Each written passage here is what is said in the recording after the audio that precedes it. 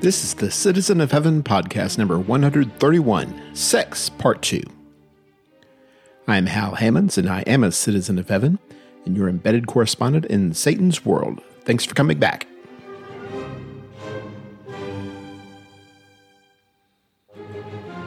This is the second part of my conversation with Matt and Jen Schmidt, the co-hosts of the Intimate Covenant podcast.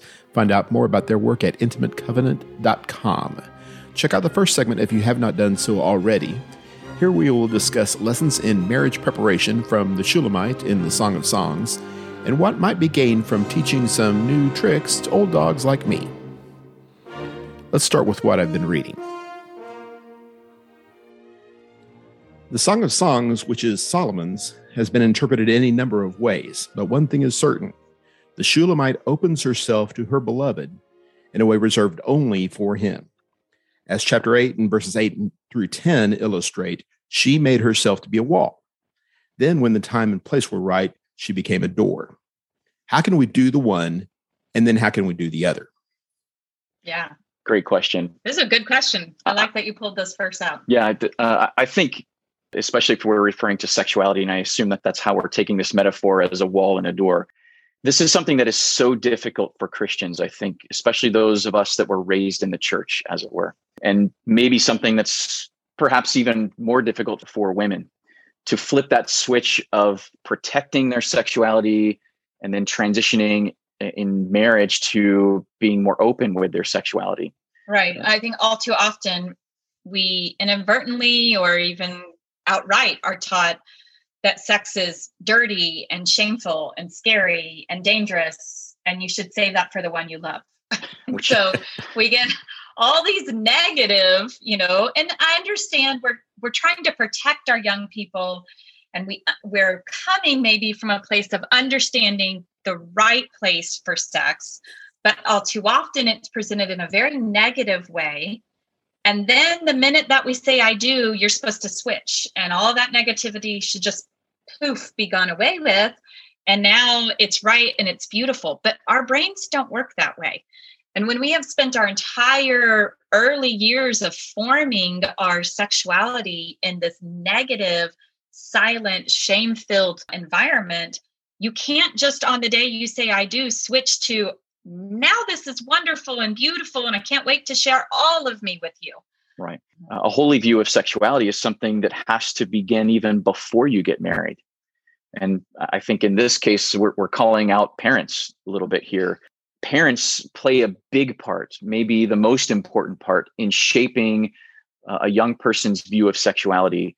And this goes back even to the discussion we already had about the difference between motivating by shame versus motivating by glory. If we spend all of our time teaching our children that sex is bad and dirty and dangerous, that's not how the Bible paints the picture of sexuality, at least not in its fullness. Yes, sex can be dangerous and it can be shameful when it's used the wrong way, and sex is dirty when it's used inappropriately, but sex in and of itself is not something that's dirty, and dirtiness is not inherent to sexuality. We have to do a better job of teaching our young people the message that sex is beautiful and holy, and that's why it should be protected and preserved, because it is so special that it needs to be preserved and used in the right way. Right. I mean, we need to be teaching our kids that God created sex, right, and he is the author of sexual desire. And those are beautiful and right and holy things. It is our job as parents to help build that wall around our children, helping to protect their sexualities. But that comes from a place of understanding the beauty of what God intended and the holiness and the wonderfulness of sexual relationships shared within marriage. Satan did not invent sex, and he did not put sexual desire within me. That is something that was created when God made us male and female. God created sex for the purpose of drawing us toward one another and teaching us something about the kind of passion that he seeks us with and that we ought to be seeking him with. The silence that we as parents and as a religious culture have towards the topic of sexuality piles more shame on the entire topic. And therefore, then Our young people are left with learning about sex from their school system or the internet or their friends in the locker rooms and at sleepovers. I mean, what a horrific place to learn about what the true beauty of sex is intended to be. I'm old enough. You may not be old enough. I'm old enough to remember a time when our culture helped us build those walls. There was a significant amount of cultural shame attached to unwed pregnancy, right? Even to a certain degree, premarital sex, certainly sex as teenagers. Obviously, people did it and got away with it sometimes, but there was a significant social stigma that was attached to that kind of thing. You didn't want to do it because you didn't want to get caught. You didn't want to suffer the consequences. And the pill came along, that put a crack in the wall. Before too long, there's rampant divorce rates and all kinds of cultural changes that have whittled away at the idea of one man, one woman, one lifetime. We've lived to see the day where it's just not that big of a deal. It was socially unacceptable because you didn't want to get caught, as you said, or you didn't want someone else to look down upon you, rather than from the standpoint that it's wrong or it should be looked down upon because it's not holy and because sex should be held in a place of honor. And that's why it's not appropriate to do it outside of the marriage bed. And I think society now has reacted against that shameful motivation and now is just freely permissive. That's why we've gotten this pendulum swing in the entirely opposite direction. There's not a lot of cultural problems that I'm not prepared to lay at the feet of lazy parenting. That covers most of it. And this is a great example of that. It's not that I am using my relationship with God and my participation in spiritual things and my personal Bible study with my children to teach them what sexuality is, what marriage is and such. I'm essentially letting my culture do it for me. I don't want to get involved in this. It's uncomfortable. It's tiresome. It's embarrassing, quite frankly. There's no telling what these 14-year-olds are going to ask. They don't want to get pregnant. I know they don't want to get pregnant. So we'll just kind of let that go and it'll take care of itself. And by and large, it does in the 50s, 60s, maybe the 70s. And then we get into a situation where those kids are having kids and they're rearing their children the same way that their parents reared them. And culture is still driving the bus, but the bus is not pointing in the same direction that it was before. Right. And now all of a sudden they're learning all these incorrect notions about what proper behavior is. And society is taking them in a very carnal direction. The consequences are worse, obviously, for the one, but it's really the same problem, isn't it? That we're not taking our responsibility to rear our children in the nurture and admonition of the Lord as we should. We're not teaching about sexuality. I mean, the reason we see the culture around us that we do, those are all sexual problems, right? Because that is who we are. And Satan understands the power of that. And so we can look at our culture and see how he is just chipping away at everything that is supposed to be holy and right. We want to divorce sexuality and spirituality, and we can't do that. And that all starts within our homes. And quite frankly, I think it also starts not just with us doing a better job of understanding it ourselves, but then doing a better job of communicating that with one another. I mean, it's way easier to share our naked bodies than it is to share a conversation about sexuality with one another. So many married couples cannot even talk about sex. They'll do it with the lights off, but they can't even talk about it because they have cloaked sex with this sense of shame and silence. You got to be having the conversation with each other. And then that conversation needs to travel out into the whole rest of your home. Your kids need to know you have a great sex life. And I understand there's a shock value to that. I'm not saying your kids need to know when and where and how, but your kids better know that married sex is great because that's what God intended. Your children, if you're not talking actively to your children about the beauty of married sex, Satan is telling them that sex is great outside of covenant, that sex is what young, hot, 20-something-year-old bodies do in this hookup culture. And that's where the greatness is. That's where the fun is. Married sex is boring and in fact gross and awful. That's what your children are hearing. Your voice better be louder than that. Would you say then, talking about walls and doors here, would you say that if we build the walls up properly, we help them appreciate what sexuality is, its proper role, why it does not belong in your life right now, at least as we generally define it, that when the time comes for them to become a door, when the time comes for them to open themselves up to somebody, that it would be a considerably more natural response at that point, and to a certain degree, even a welcome response. This is what I've been waiting for, not in the conventional, guy drooling on his wedding night kind of way, but in a more wholesome and holistic kind of way. This is what I was meant to do. This is my role in this new family of mine. Notice, even in the passage you read in Song of Songs, or you quoted in Song of Songs, that in that chapter 8 in verse 8 and 9 is this bride's brothers talking about the fact that they want to protect her sexuality. They want to help build it. And she confidently then states in chapter 10 that I am a wall. I have built myself into a wall, but I am going to open myself as a door to my beloved. She had a role in building herself up as a wall.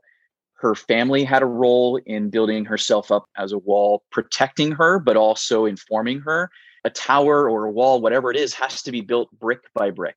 Some sex educators talk about having 100 one-minute conversations with your children about sex over their lifetime, or 1,000 conversations, rather than the one so-called the talk. The talk. It's terrifying to you and terrifying to them. And awkward for everybody. Everybody holds their breath and we just get through it and we think that's sex education. Well, that's not how you teach your kids about salvation. You don't teach your kids about salvation in one talk. You teach them about salvation in all these beautiful conversations throughout your children's lifetime. Why wouldn't you be talking about their whole selves in the same way? Because their view of sexuality and what they need to know and are prepared to know has to change over the course of their maturity. The most repeated refrain in the Song of Songs is do not awaken love until it pleases, or until its proper time. That means, number one, that we have to be diligent about keeping sex in the right perspective and in the right place. But it also means that there is a time where it should be awakened. If we're not being diligent about keeping sex in the right place and making sure that we're not stirring up those emotions, then we're not doing our job. We as Christians have put very little thought into how we are preparing our children for relationships. From the time sometimes that they're in kindergarten or even younger, we are encouraging them to pair up with somebody else when they're not emotionally or spiritually prepared to be able to handle that kind of intense relationship. So then they are also then required then to suffer these intense, unnecessary emotional breakups. They're not prepared for the intense and unnecessary sexual temptations. We've bought into how the world goes about. Because we're doing this the way the world is doing it. That relationships are what you should be doing at this age, and you should be getting involved in at age 12, 14, even 16, when they're nowhere near ready for what is actually required for these relationships. They're not ready to fight those battles yet. As the father of daughters, I look at this passage in Song of Songs and how she says, I was a wall and my breasts were like towers, a defense mechanism, basically. I don't know exactly how literal I'm supposed to take that, but there is a physical presence that naturally separates boys and girls, keeping two people apart. And I think that's a big part of this bit about being a wall, not just a physical proximity, but an emotional proximity. I will not let you into my life. I will not let you into my mind until we get to a certain point in our relationship. There is a necessary barrier there. And our society, of course, has flipped this on its head, where the sexuality of a person is a door. We're encouraging access. We're encouraging coming and going through this sexual imagery, through body parts. And God is trying to tell us, I think, like you've been saying from the beginning, this has a place, but it's not every place. And you need to set up walls so you'll know when to open your doors. And when we properly understand sexuality, use that sexuality to keep people at bay, just from a practical standpoint. Obviously, there are some cretins out there. There are some men who will do what they will do, and they're bigger and stronger, all things being equal, than the women. We're not talking about that. Generally speaking, boys need permission to get to first base or to second base or whatever. And if the girl doesn't provide that permission, if she holds back, that's an incentive. Well, why don't you behave more like a man? Why don't you get a good job? Why don't you learn how to serve the Lord better? Whatever. Show yourself that you're worthy of getting to first base. If we take that away, if we strip ourselves of the natural defenses that we have there, nobody's improving, nobody's growing, relationships aren't forming. We're trying to avoid relationships, quite frankly. And that's not what God's plan is. Totally agree. You hit on some important points there. The sexual desire that a man has is, I think, in part given to him to motivate him towards those other realms of connection. Without that sexual desire, most men would have very little interest in hanging out with girls. There's just not a whole lot interesting about girls except for their sexuality. And so that should be a motivation. I will give you a chance to take that comment back, man. I know what he means by that. I'm just telling you that is a primary motivator, at least as what introduces that relationship. Mm-hmm. Boys and girls, before they have the hormones of puberty, don't do much together, and they're awkward together. They don't play the same way. They don't interact the same way. They're viewing life and thinking about life in a very different way. But when that sexual desire starts kicking in, then they all of a sudden now are drawn towards one another. And there's a right place for that. You talk about the tower, and the breast being a tower does create some physical separation. I guess I would look at that even maybe in a slightly different way, that a tower is something that is prominent and proud. She's built this wall, and on that wall, she has towers because she's not afraid of who she is in a sexual way. But it's also, those towers are on top of or behind a wall. So they're not accessible to everyone. There's a glimpse of that to everyone, but not everyone's allowed inside the wall. If you build the right kind of wall, then you can bring your beloved inside that wall. And that wall can still be a place of protection and security, but also a place that you share openly. Once you're behind the wall, then there's nothing held back. There's nothing secret or hidden there. This is what I've been playing.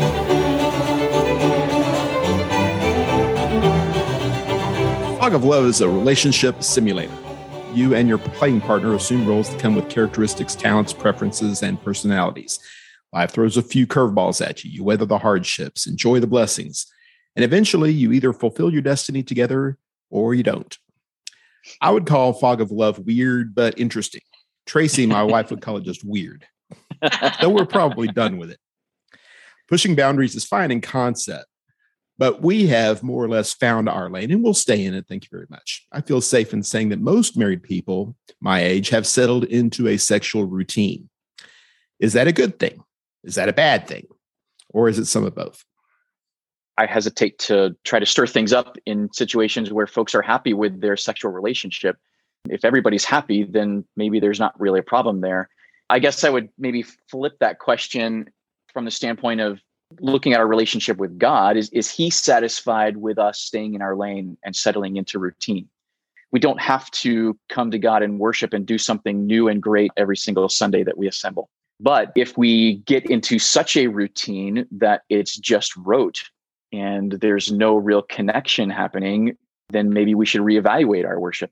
Right. I mean, if we think that we can just coast, we're likely to find that we're coasted to a stop. I mean, that is the nature of relationships. You're either growing together or you're pulling farther apart. Kind of going back to what we talked about earlier, all too often we all of a sudden wake up one day and realize we are very far apart from one another. How did that happen? We didn't set out to be at this place in our relationship, but I think we end up coasting to this place. Yeah. I mean, every aspect of a relationship requires intentional effort to continue that connection, whether you're talking about our spiritual connection, our emotional connection, or sexual connection. every aspect of that relationship requires intentional effort. So, I mean, if staying in your lane or settling into routine means that we have ways that work for us to continue connecting, then I'm all for that. Great. Keep doing it. You don't have to do something that you're not comfortable with. And I would say the only way you know if what you're doing is promoting connection with one another is if you're talking about it. Right. And that, I think, is the fundamental place that most marriages could do a much better job of, is talking about our sexual relationship with one another and what is or isn't working. Where are places for growth? And also recognizing that, assuming you've been married for a while, you're not the same person you were when you got married. He's not the 21-year-old guy that I married. I'm not that young girl that he married. There always needs to be this, yes, I know you, but where can I know you more? And yes, I know what you like, but where might that have changed? And where can we grow? And discovering more about one another. There should always be an aspect of discovery and mystery within our relationship with one another, especially in our sexuality and shared sexuality. One of the great benefits of marriage is that it's lifelong. We have this lifetime to continue to get to know each other, to continue to grow, and to continue to experience one another. Home base, what we settle into, as it were, is great because it's familiar. And if you've been married for longer than a week, you have a sexual routine. But it's so easy for familiarity to breed complacency or contempt even. When you settle into something and you take it for granted, that becomes a problem.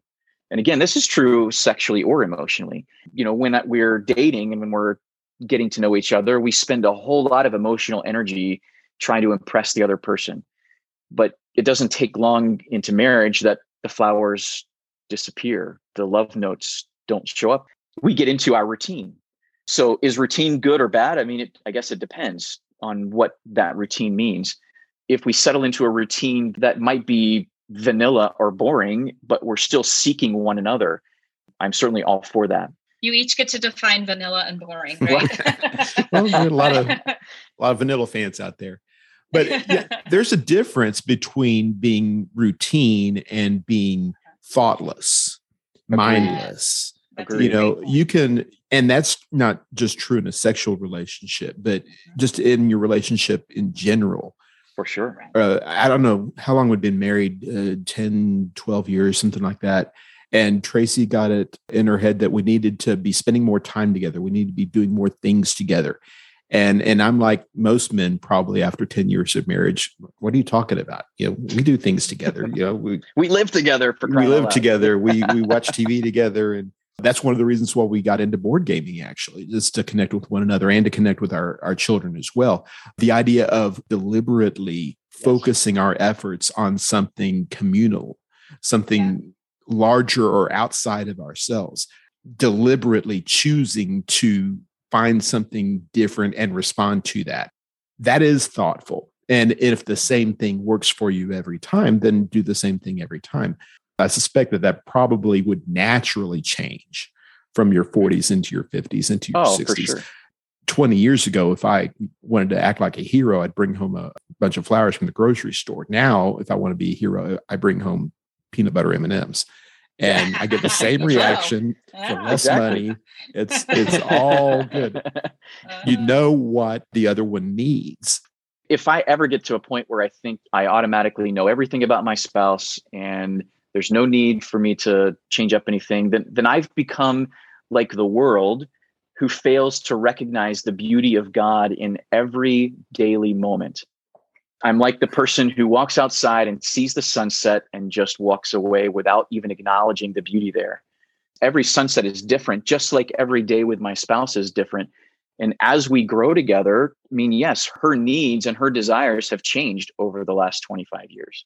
And so have mine. And we've learned to desire to try to meet those needs and desires to whatever extent that I can in every realm of our relationship. I mean, sex is supposed to look different when we're older than when we're younger. Mm-hmm. It has to. But if we settle into a routine like, well, this is just what we've always done, then I'm not going to be able to meet the new demands that come about even just with the changes that occur with aging. When your goal within your marriage is not just the fleeting pleasure of two bodies. But your goal within your marriage and your goal within your sexual relationship is connection, deep connection with one another. Then what you do may change, but yet you can still have that place of pleasure that comes from connection. So yeah, your sexual relationship should look different as you age, because there are deeper places to connect with one another as you change. And so again, you can have home base, you can have familiarity, but always be seeking for further discovery of who your spouse is. Don't ever just assume that you know. I should treat this with a sense of awe, a sense of excitement. Our relationship with God should always come from a place of, I want to know you better. Your will is becoming my will. That same kind of sense of exploration should be in our marriages as well. Mm-hmm. One of the concepts that we tried to talk about even at our most recent marriage retreat is the idea of trying to sanctify the ordinary moments. Try to see those daily things that we do every day in a more eternal perspective. Some of the ways that we do that is through establishing ritual. What are the things that I can do on a regular basis, on a daily basis, that promote connection? Yeah. My job, I'm not sure how it ever came to be my job, is to set the coffee pot up at night so that it is ready when Jen wakes up at the crack of dawn or before. Mm-hmm. Her coffee is ready and it's hot and it's right. Because I need like coffee 5 steps from my bed, just yes. about. I mean, I want my coffee immediately. So somehow that became my job. Not sure, and I started to resent that a little bit. That why is this my job? She's the one that's drinking the coffee first in the morning. She should set it up. But when I'm cleaning out the coffee filter and going through all those steps, that's my opportunity to focus on her and to pray for her and pray for what she might need in that moment. And so I've tried to take something that is ordinary and mundane and sometimes even distasteful and try to turn it into a place where I can connect. Yeah. And there's so many other places that we have opportunity to do that, but we just let the moments go by without seeing them in a more important light. Right. This is the time of year when the leaves start falling and the temperature starts dropping, and college football fans get all antsy and everybody says, this is my favorite time of year. And I like autumn. I like it a lot. But it seems like every time one season yields to another, I go through the same kind of thing. I really love spring. I really love summer. It's not that one's better than the other, but when you are introduced to it after waiting for 9 months, you find joy there. You find peace there. You find a blessing there that you may have forgotten about a little bit. Right. And when we're progressing through life like this, it's not about, I wish we were back in our 20s, or I can't wait till we're in our 60s or whatever. Yeah. It's about finding purpose and joy where you are and finding God's blessing where you are. And maybe my approach to my spouse is going to be different now than it was a few years ago, a few decades ago. That's not good or bad. That's just the way it is. Right. And it's a new opportunity to learn. It's a new opportunity to grow. It's not about finding the best place in life and staying there as long as you possibly can. Right. Because you don't really have that option. That doesn't happen. That's not life. It's not the way it works. It's about finding joy and purpose where you are. And that's whether you're on your first week of marriage or your 50th year, whatever it happens to be. And I believe sex is a big part of that. There is a way to find that satisfaction, that connection in that place where you are. And why wouldn't you want to take that? Right. I think that's beautifully said. I mean, it is always about growth. I mean, that is the essence of our relationship, is we have this beautiful opportunity on this side of heaven to have this incredibly close relationship. There is no relationship this side of heaven that is as close as a marriage can be. That is why God uses this relationship as a metaphor for what he longs to have with us. And we're meant to see within our marriages that this should be and can be a place for incredible joy and rest and healing and all of these wonderful, deep, deep emotions that we can have together. But those only come when you're willing to keep growing together. On top of ritual, the other idea that we introduced was introducing this idea of play. I love how with your podcast, you introduce this and bring this up with all of your episodes. Well, and I like how you said playing together was an intentional thing to bring that deeper connection into your marriage and even into your family. Sure. Because play has an important part in our lives. I think it's such an important part of all relationship. The relationships where you play are your closest relationships because you have trust. Play, you have to trust someone to laugh with them. You have to trust someone in order to put down your guard and let them be a part of you in that vulnerable way. It's how you introduce laughter. I mean, we're not board game people necessarily, but we do other things that are still playful. We love to eat fancy food together. We love to hike together and camp together. We love to visit national parks together. So there are plenty of things that we do that just invite that sense of adventure, that sense of joy, that sense of accomplishment. Doing that together with your spouse unifies you. There's a sense of unity in ritual. There's a sense of unity in playing together. It's how we sanctify the ordinary moments. Absolutely. Well, what has gone unsaid that you need to say? Wow, that's a big question. Matt always ends every one of our podcasts with the phrase, keep striving, don't settle. And we were just recently talking about where did that phrase come from? When was the first time that he said that? And we don't actually really remember exactly what prompted him to say that. But those two simple little phrases capture so much for us because your marriage should be about the constant seeking of one another, the desire to be known and to know one another. Keep striving is a call to keep connecting, keep thinking that there is more to share with one another. Keep that sense of curiosity and mystery with one another, because then that just becomes deeper and deeper, which is exactly what the metaphor of marriage is meant to be all about. And then from that, don't settle. Don't settle in a place of good enough. All too often we compare our marriages to somebody else and we say, I'm better. Better than those guys. Yeah. Better than those guys. And so therefore we're good enough. But when you settle in a good enough marriage, you have missed what God has in mind for marriage. So be willing to dig in deeper. Where do I not know my spouse? What are the places that I could do a better job of knowing them? What are the conversations we don't have that we should be having? Are we really sharing ourselves, our whole selves with one another? Or are we just occasionally sharing our bodies? Because God had so much more in mind for sex than just two bodies. The risk of sounding like I'm preaching a sermon here, you made me think of the Jacob story. Jacob's one of my favorite characters in the Bible. And the night that he spends wrestling with the angel, when he feels like his whole life is falling apart, and God commends him for this. His hip is dislocated and he won't quit yet. I will not let you go until you bless me.